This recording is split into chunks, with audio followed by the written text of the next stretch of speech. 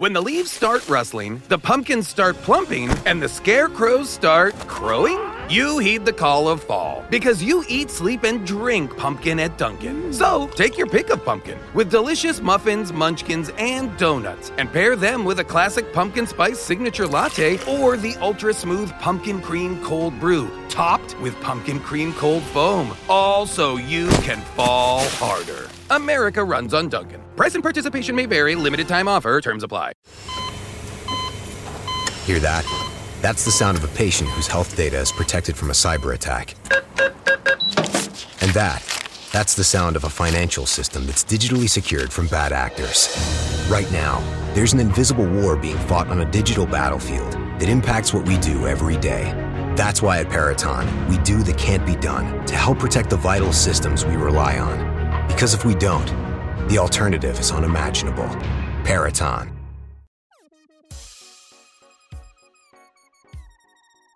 You're not. So that's what I meant by it looks like that on the inside. Sorry, come back one side.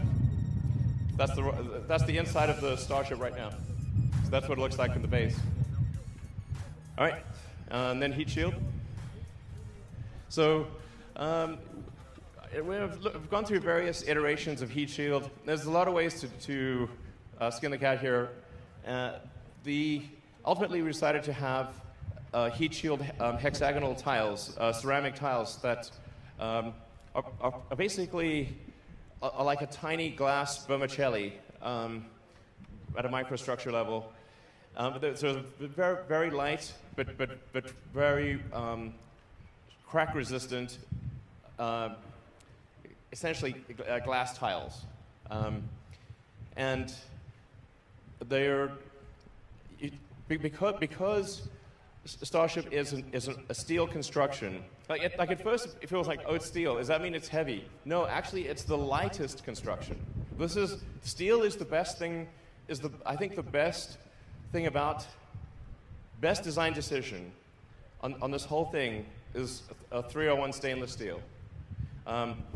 Because at cryogenic temperatures, a 301 stainless actually has about the same effective strength as an advanced composite or aluminum lithium. Unlike most steels, which get brittle at low temperature, 301 stainless gets much stronger.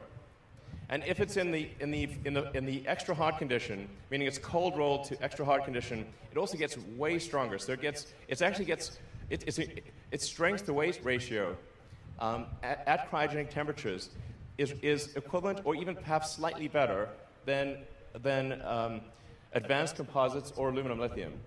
So this is not well appreciated, because if you just look at the materials manual and say, like, what is the strength of stainless steel, it looks much weaker than it is. You say, what is the strength at cryogenic temperature? Oh, much stronger. Or, at very low temperature, almost twice as strong. That's when it becomes better than carbon fiber or aluminum lithium. And there's another benefit. It also has a high melting temperature. So for a reusable ship, you're coming in like a meteor. You want something that does not melt at a low temperature. You want something that melts at a high temperature. And this is where steel is extremely good as well. So it's, steel has a melting temperature around sort of 1,500 degrees centigrade, whereas aluminum, maybe 300 or 400 degrees. And same thing for carbon fiber, and that's really pushing it. Having that much higher melting temperature means that you don't need any shielding on the leeward side of the ship when it comes in for entry. And the shielding you need on the windward side, the hot side, is massively reduced, because the thickness of the tile is actually, for a reusable system, is dependent on what back shell temperature, like how hot does the back of the tile that interfaces with the airframe get. And because the steel can take a much higher temperature, your heat shield, even on the windward side, is much lighter. The net effect is that a 301 stainless steel rocket is actually the lightest possible reusable architecture. Then it comes to cost. The carbon fiber we were using was $130 a ton. The steel is $2,500 a ton. Sorry. Yeah, 25. The $130,000 a ton versus $2,500 a ton. That makes more sense. So it's $130,000 a ton for the carbon fiber, and $2,500 a ton for the steel. So the steel is about 2% of the cost of the carbon fiber. So it's a good thing we changed from carbon fiber to steel, by far. It's very easy to weld stainless steel. The evidence being that we welded it outdoors without a factory. So,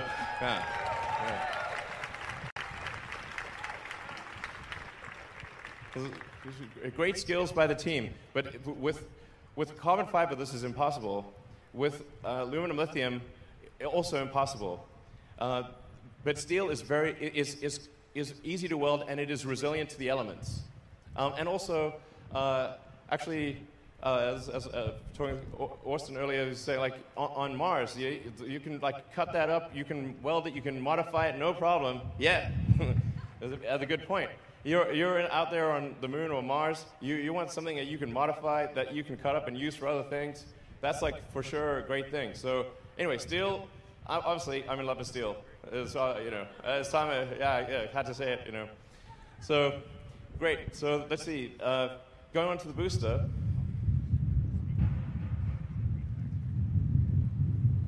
So the booster is designed to take up to 37 Raptor engines. I'm not sure if we'll go that high, but you can really, have 31. I think like the minimum number you'd want is, maybe around 24. But the booster is designed to be able to take multiple engines out. So you can actually add or subtract engines as you'd like. You basically just need a lot of force pushing up. Over time, I think you probably want around a 7,500 ton force rocket, which is about twice the thrust of a Saturn V, a little more than twice the thrust, and on a roughly 5,000 ton gross liftoff mass. So for roughly 1.5 thrust to weight. For a reusable rocket, you actually want a high thrust to weight rather than with an expendable rocket where you want a low thrust to weight, because any thrust to weight below 1 is not useful. Like if you have less thrust than your weight, you don't move. So you actually want a high thrust to weight for a reusable rocket. This is a very important design optimization change. So that's why I think more engines is probably good, and getting up to around 7,500 tons over time, and a 1.5 thrust to weight ratio, or more. So, and we think we're probably going to adjust the grid fin design to be kind of like more of like a diamond shape. It looks cooler. It works better too. And then the rear fins are actually just legs, so they're not needed for stabilization or guidance. They're essentially there for legs. All right, so let's go into some of the development testing. This is a Raptor firing.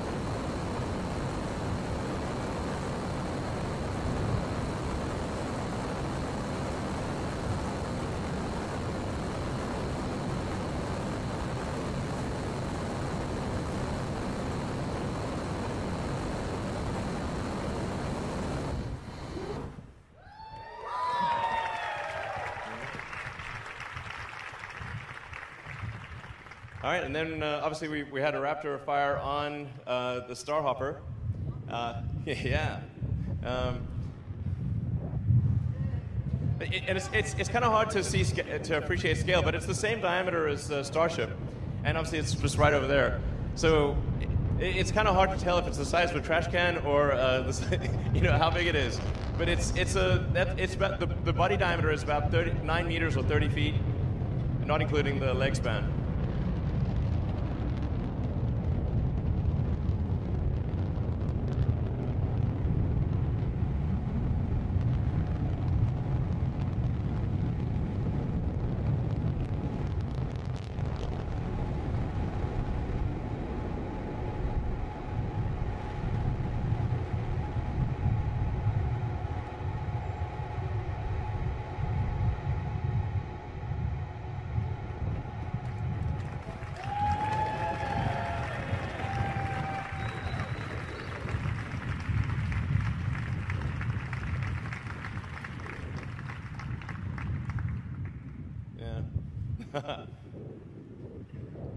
So this gives you a sense of size.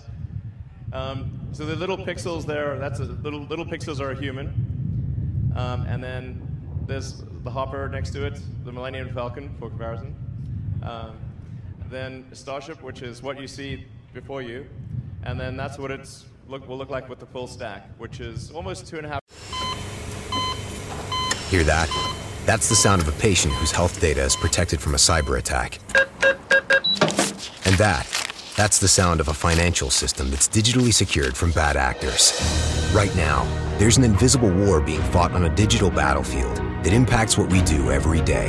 That's why at Peraton, we do the can't be done to help protect the vital systems we rely on. Because if we don't, the alternative is unimaginable. Peraton.